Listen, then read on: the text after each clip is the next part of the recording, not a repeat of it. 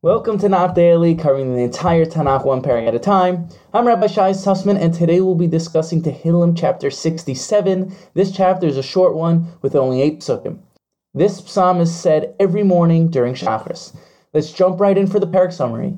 This chapter gives thanks to God for all the goodness He's done for us. It asks for us to receive God's blessings and emphatically states how all people on earth will eventually have gratitude for God. Mankind will sing and thank God for all the goodness He's done. They'll recognize He is the source of all parnasa, livelihood. In return, God will bless us, and all people on earth will fear Him.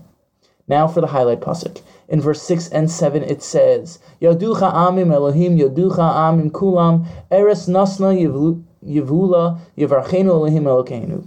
The peoples will praise you, O God, all peoples will praise you. May the earth yield its produce, may God, our God, bless us. For starters, the Radak and others explain this chapter is referring to the times of the final redemption, when all people on earth will know and experience the oneness of God. Now in exile, we don't see God clearly. It's as if there's an iron curtain concealing God's amazing exalted light from shining down from heaven. However, in the times of the final redemption, God will remove the veil and shine down His blessing for all to see and feel. This is what Yeshaya Navi prophesied. The knowledge of God will fill the earth like the waters that cover the sea. The Hebrew word for knowledge in our pasuk and in Yeshaya is das.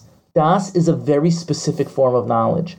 Obviously, these are deep things in Kabbalah and it's way beyond us, but I'd just like to share a short explanation of how it works.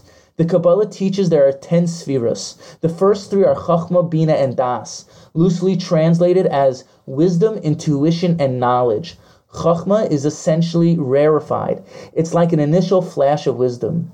Bina would be the development and thinking about that piece of information, and Das is considered the integration of the knowledge you developed. Das is the union of Chachma and Bina. If Chachma is the father and Bina is the mother, Das would be considered the child. This is what our pasuk says, Yoducha amim, the nations will know, using the word Das, which means they will deeply know and have true knowledge and experience of God.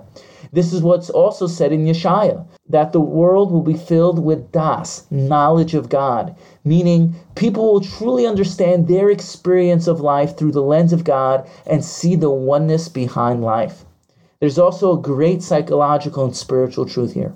Many people think God is outside of themselves. They envision God as separate from reality, that there is some place they need to get to in order to reach God.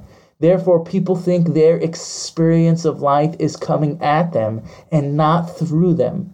In other words, God is the fabric of creation and you can't have an experience without God in it. Our experience of life is truly being created through us because we're not separate from creation, nor are we separate from God. When we think we're separate from God and think the world is coming at us, so it's like splitting God, because the truth is nothing is separate from God, not even our experience of life. The true paradigm in which the world works is inside out, not outside in. It's a godly experience. I often think we sing since we're little children, Hashem is here, Hashem is there, Hashem is truly everywhere. This includes our thinking, because the power of thought is divine in nature. As we all know, nothing is real except for Hashem. Included in this is our thinking, as all thought is divine in its source and nature. When we see past the illusion of our thinking, then we're able to see that God really is everywhere.